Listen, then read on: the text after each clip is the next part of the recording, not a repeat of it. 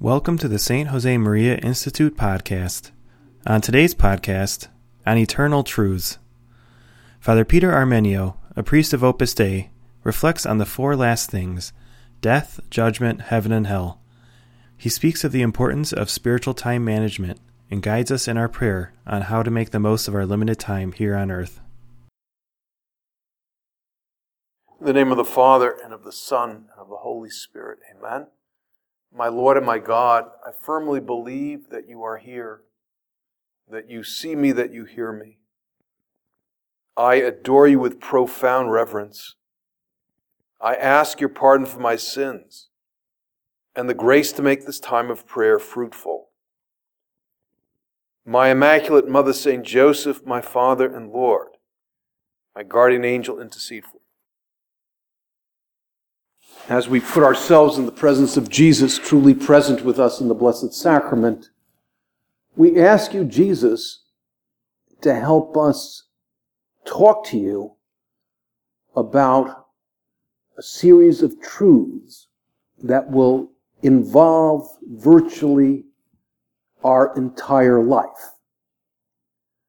But it's a part of our life that will not be spent in this world. These meditations, in many instances, are seasonal, or maybe the better word is liturgical, where in November, at least in the Northern Hemisphere, the month of November is a sacramental of passing out of this world. In tropical rainforests, I don't know if leaves turn yellow and brown and maroon and fall. But here in these northern climates, it happens. Days get shorter. In spite of daylight saving time, they're going to still get shorter. And there'll be more dark than light. And in Chicago, the lights go out on Halloween and usually don't go back on until the middle of April. So we welcome every sunny day, especially today's day. Well, the Lord knew that the Cubs won the World Series and wanted to help us celebrate today.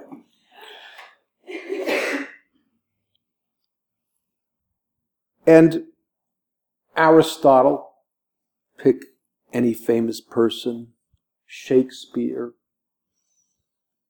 Joan of Arc, Plato, St. Francis, St. Catherine. From our perspective, they've been out of here way longer than they've been here on earth. I mean, Francis of Assisi died, I think, before he was 40. So did St. Catherine of Siena. And so they've been spending time in eternity. They're heading towards 1,000 years. And what's 38 years in comparison to 1,000 years? And this is just scratching the surface. We're talking about eternity. And plagiarizing another spiritual author, Frank Sheed, he says it doesn't make rational sense that we never allude to these eternal truths. What are they? Don't want to ruin your evening, but they begin with death. Sorry. And as the church teaches us, and as the gospel teaches us, there's an exit interview right after that. It's called a particular judgment. You're not done yet. You got to wait until everybody checks out, and then there's a grand finale called the final judgment. I don't know how God's going to pull that off. I don't know how long it's going to take, but when you're God, it's amazing what you could do. So there's a final judgment. That's a truth of faith. It's also revealed. And then there's destination points. There's a detour called purgatory. And November is devoted to praying for the souls in purgatory. November begins with a very strong allusion to Plan A on November 1st, where the whole church thinks about the church in heaven, they may have detoured, but the concentration is on those who did not detour. They went right to heaven. That's why we celebrate All Saints. That's the ideal. And the gospel teaches us, and it's reinforced by the Second Vatican Council, it's the big message of St. Josemaria, that the proper way, the normal way to live as a Catholic, live as a Christian, is to pursue holiness. It's the B in Plan A. We can't ignore Plan B, which means bad, which is eternal punishment. I wish I could say, well, it doesn't exist. That would be terribly irresponsible, since Jesus himself, according to my book on tape, mentions hell about 15 times, okay? If he's going to mention something a lot, it's that. So we can't just say it doesn't exist. He says it exists. And the positive spin we could give it is that I want to do what I can. Well, I don't want to go there myself, but I want to do what I can to help people make it at least to a detour. I have a sneak suspicion that there's a very high concentration of people in purgatory, very high. Heaven could use a few more people, and hopefully that other place is very sporadically populated, etc. Now, what kind of practical bearing does this have when I am preaching to such young, healthy people? Okay. Well, let's open the gospel. Even though you're young and healthy, and I hope it's God's will that we put off going to the checkout counter as long as possible, eventually, in spite of the healthy food and working out and proper rest and proper this and proper that, we're going to go to the checkout counter. And we may arrive at the checkout counter super healthy. Wow. We're going to die in great shape. But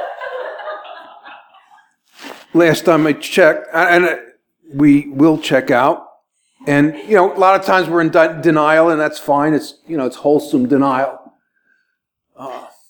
Maybe to make conversation, to, alleviate sorrow. How good he looks in the casket. Or how good she looks. She looks so much younger than she really is. What a pretty person. It's a little placebo. Doesn't really cut it, but, it's something. And then, and it's fine. The tendency, when we go to a wake, you don't go to any of them, you're too young. You'll see in a few years. The tendency is, oh, how unfortunate about George. We got caught by surprise that he got the stroke. Or Jill, I talked to Jill yesterday and she had this aneurysm. Wow, what a surprise. And your feeling is, she's an exception, it'll never happen to me. And what's disconcerting a little bit is, it is going to happen. I don't know, it's going to happen to me too. Everybody who is shocked and surprised and feel so bad that this exception to the rule of life has occurred are all in denial. I'll confess to you, not sacramentally, but I will confess to you that I am in denial. Why? I've never died. Okay? So, if we've never died, we have no frame of reference. We just know that it happens. We don't know what it's like. And our instincts, the way God made us, is that we try to live. And being a follower of Jesus is life on steroids. Maybe that's not the example he wants me to give. But Lord, I'm dealing with a younger generation here. So I don't... Please look the other way with these unwholesome examples.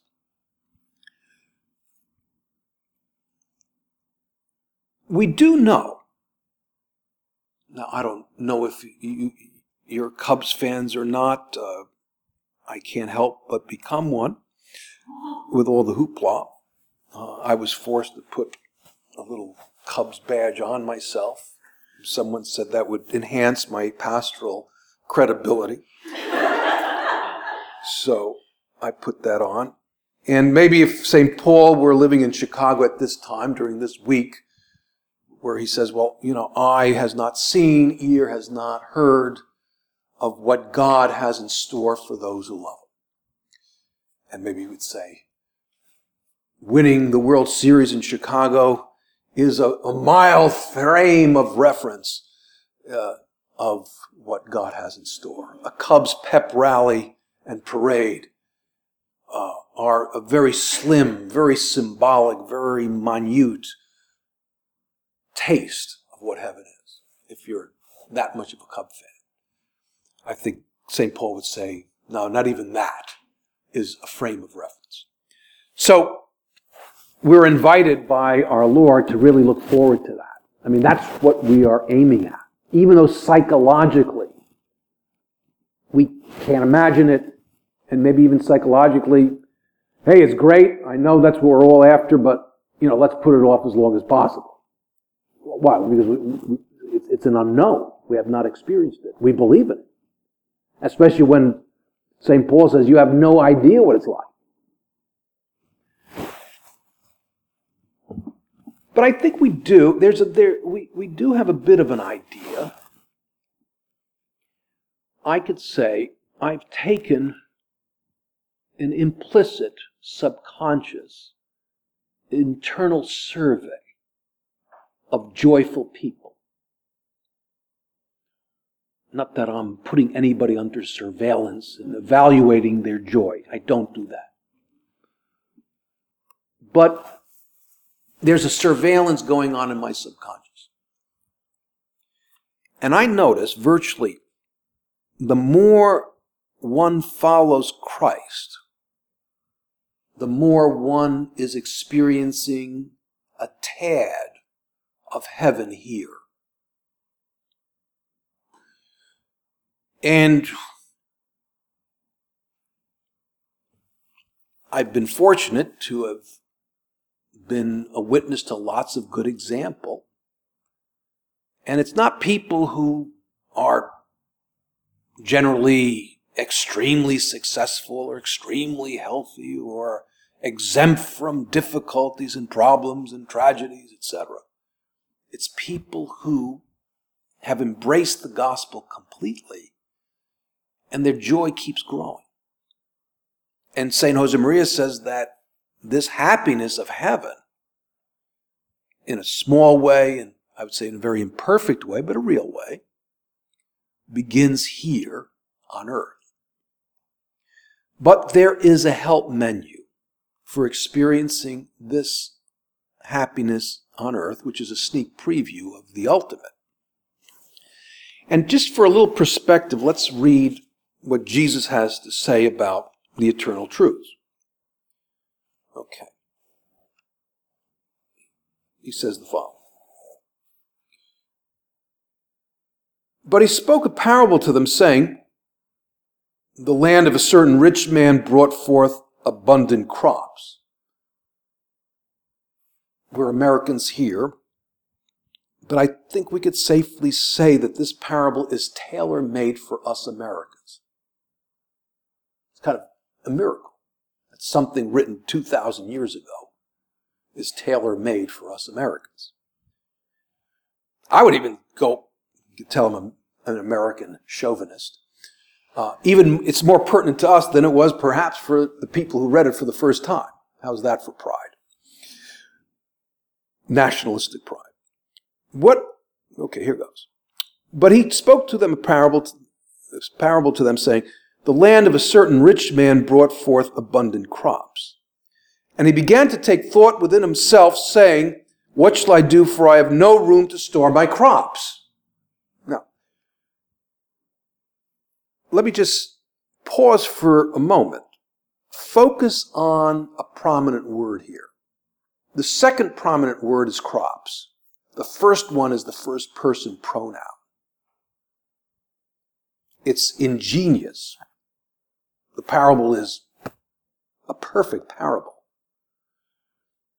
What shall I do? For I have no room to store my crops. Notice. And he said, I will do this. I will pull down my barns and build larger ones, and there I will store up all my grain and my goods. And I will say to my soul, got it? All right? Soul, you have many good things laid up for many years. Take your ease, eat, drink, and be merry.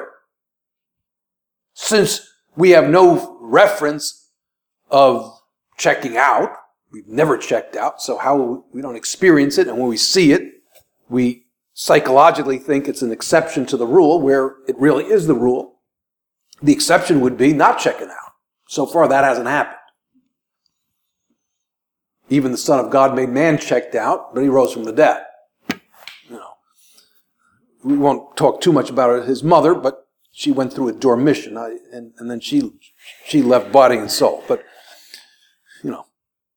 there's always an exception to billions and billions of people.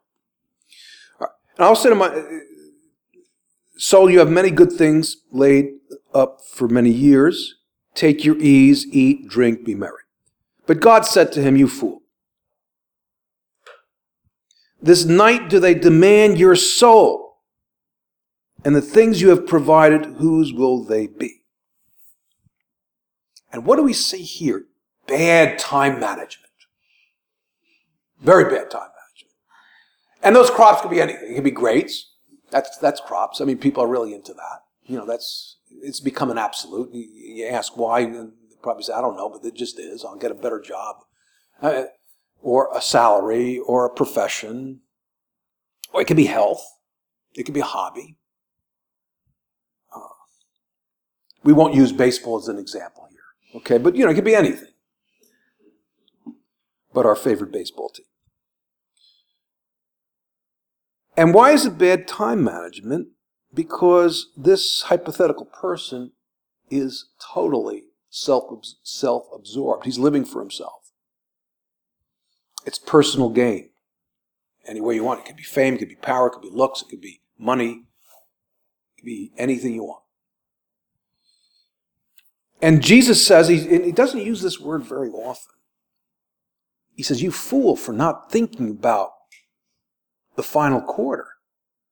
The umpire is going to blow the whistle. And there's no overtime with me, the Lord's saying. This is no overtime. When I blow that whistle, you're out of here.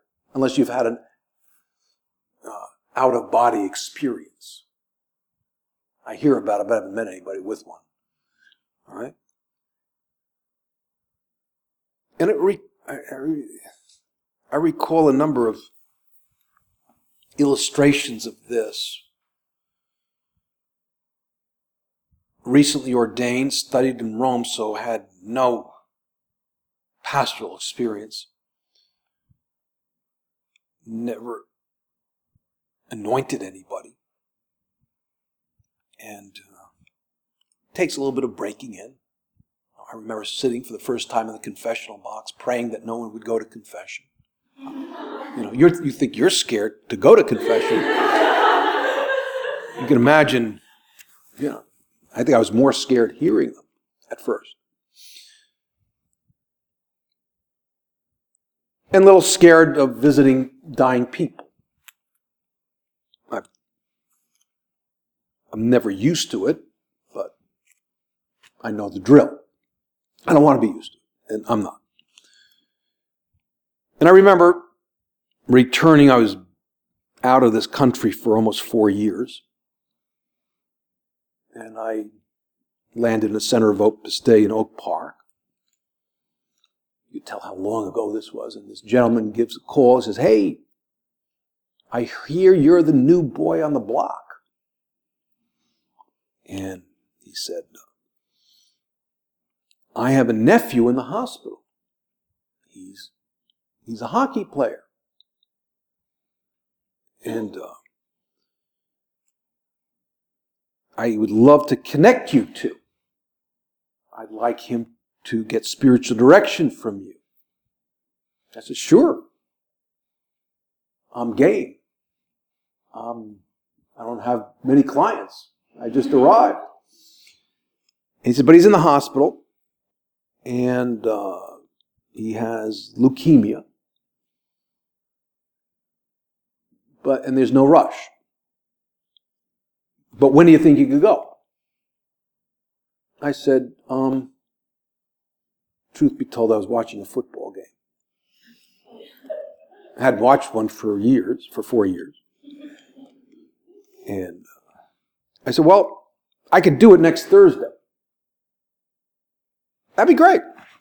It doesn't have to be next Thursday. It could be later than that, but just want to know when you think you could go. So I said, yeah, I'll go Thursday. But my boss was a very spontaneous boss. He would be, I was really a rookie. At 2 p.m, he'd say, listen, tonight go to such and such a place and give a meditation. I said, well, I'm not prepared. He said, that's why I'm calling you at 2, because it's this evening. Once he gave me a retreat, he said, when does it start? He said, it starts tonight. So I was a little gun shy. I said, well, I said Thursday, but I'm not so sure. Who knows what he's going to do? Who knows where he's going to send me? So I said, well, let's just watch this football game and we'll figure it out after it's over. And I was on a little bit of a guilt trip. I'm watching the game, and I had a few hours. So I said, well, why don't I just go now?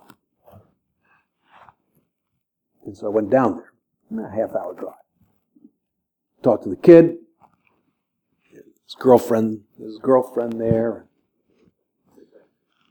Gave him all the sacraments I could. And he started to say, listen, when you're in this situation at my age, you want to put first things first, and I want to take my faith a lot more seriously.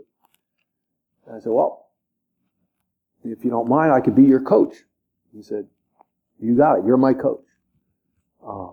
So when you go to the Opus Dei centers, the advice is not all that original.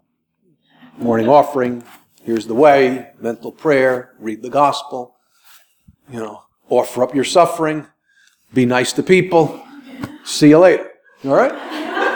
So you're going to get that, You may get it from a person who says it with levity, someone who says it with seriousness, but you'll get, the message is always very similar.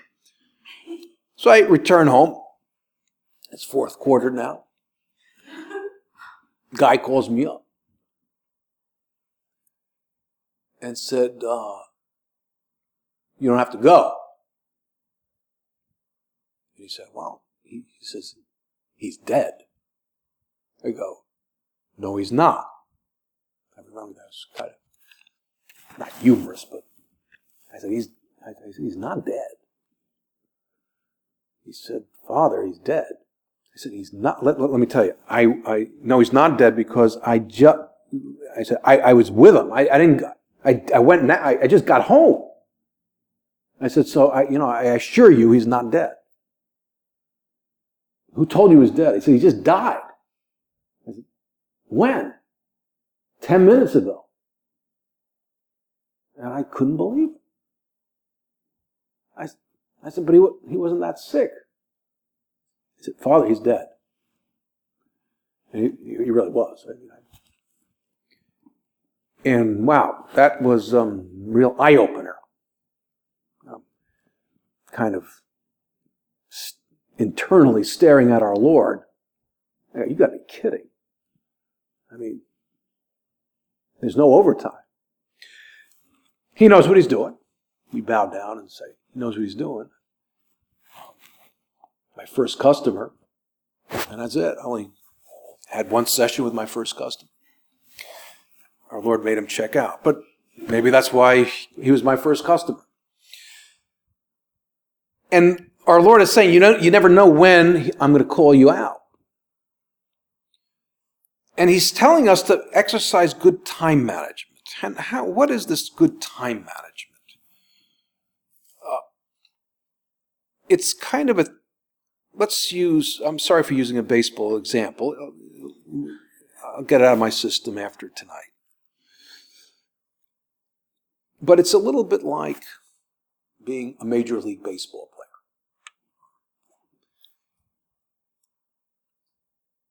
There's three things. There's one thing is they play well. Okay, the Cubs won the World Series. They played well. Great fielding, great hitting, great pitching, etc. What does that tell us? Well, it tells us definitely it's DNA. No question about it. Let's not give them too much credit. It's genetic code. You cannot have that ability. You can't hit a ball going 100 miles an hour just getting up at bat. So there's something on the genetic code. We have something on our genetic code, and it's called holiness. It's there. It's called the heart of Christ. It's called charity. It's revealed that is our greatest gift we have. And we've received that in seedling form in baptism. So, more baseball analogy. The fact that they could field so well and hit so well is genetic code, but not only genetic code. Most of it, because if it was just genetic code, they'd be in the stands watching the game. It's training and working hard. And the working hard is expressed in actual baseball play. The working hard for us is our prayer life. Our prayer life is what gives us the fuel to play the game of love well, play the game of charity well. So that, because what is our Lord looking for? The expression of our closeness to God is our love for people. St. Josemaria will say that our love for people is in function of our love for Jesus Christ, because the love of Christ, that heart of Christ, comes out of Christ through prayer. We how should I put it? We become like a magnet or a fuel tank of love when we pray. And then we express that in charity. That's equivalent to the playing. And our time management will be as good as the love we have for other people. Usually through our professional work. We show love for people through our work, through our interactions with them. And the Lord will ask us in this exit interview, he's telling us, when I was hungry, you gave me food. When I was thirsty, you gave me drink. And St. Paul says that time is short. St. Josemaria says that we don't have enough time to really love as much as we can. Next story. Let me look at we got time. We got 2 minutes. We started late. We started late.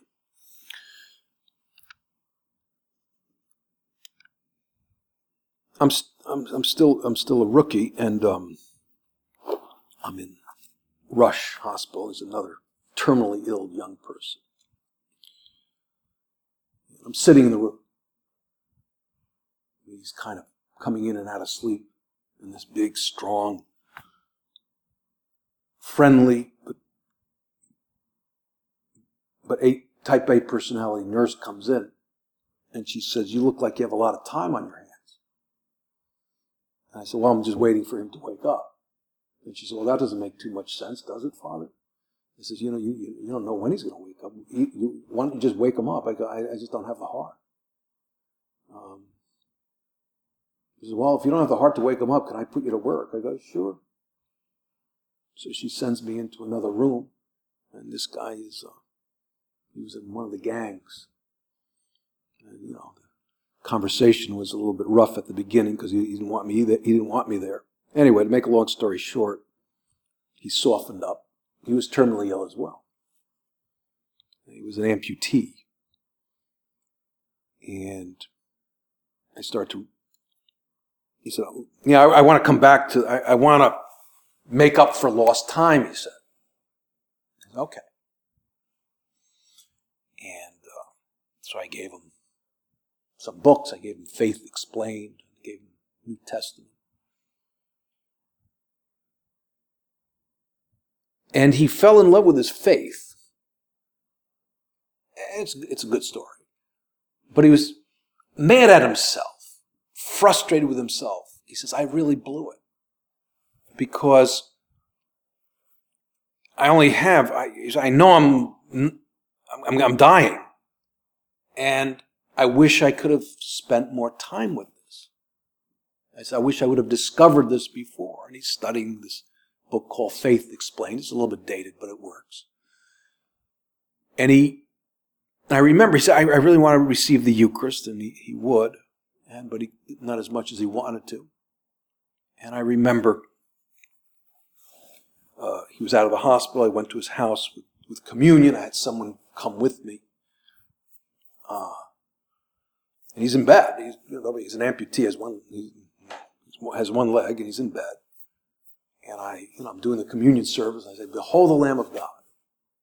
And he jumps out of bed. He literally leaps out of bed with one leg and falls right to his face, on his face, and prostrates himself.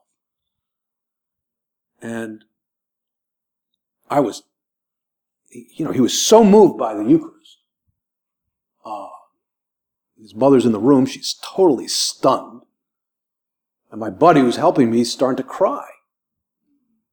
And I didn't cry because I couldn't afford to. I mean, I'm trying to conduct this communion ceremony, and I tell my buddy, I said, listen, let's do that later. Right now we got to, let's put him back into bed, and no, come on. And I said, come on, put him back to bed. So I give him communion.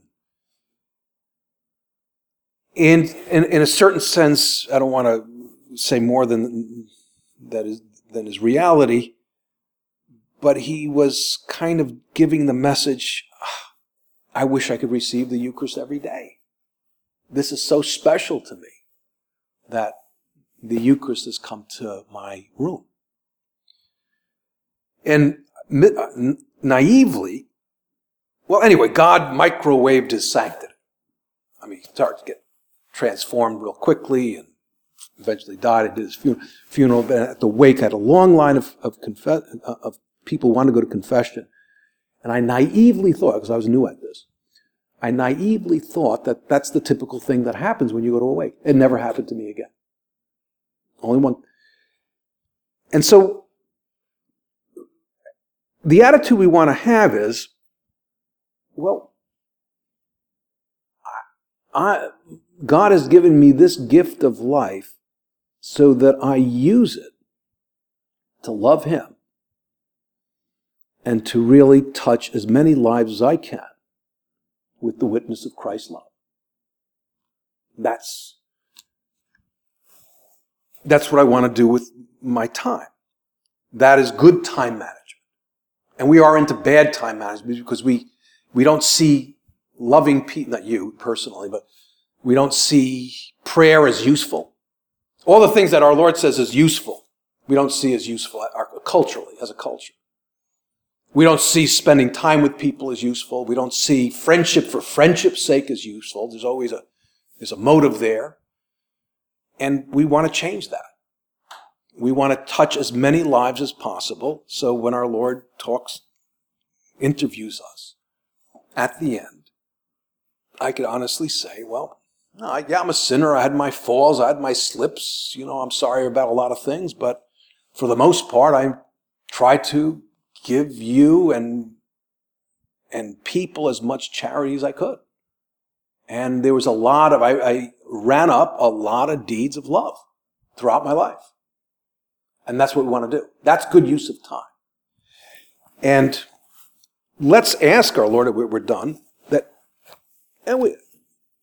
I think probably we're all blessed with a lot of role models of people who have done it right. And let's cultivate a holy jealousy. Well, I want to be that way.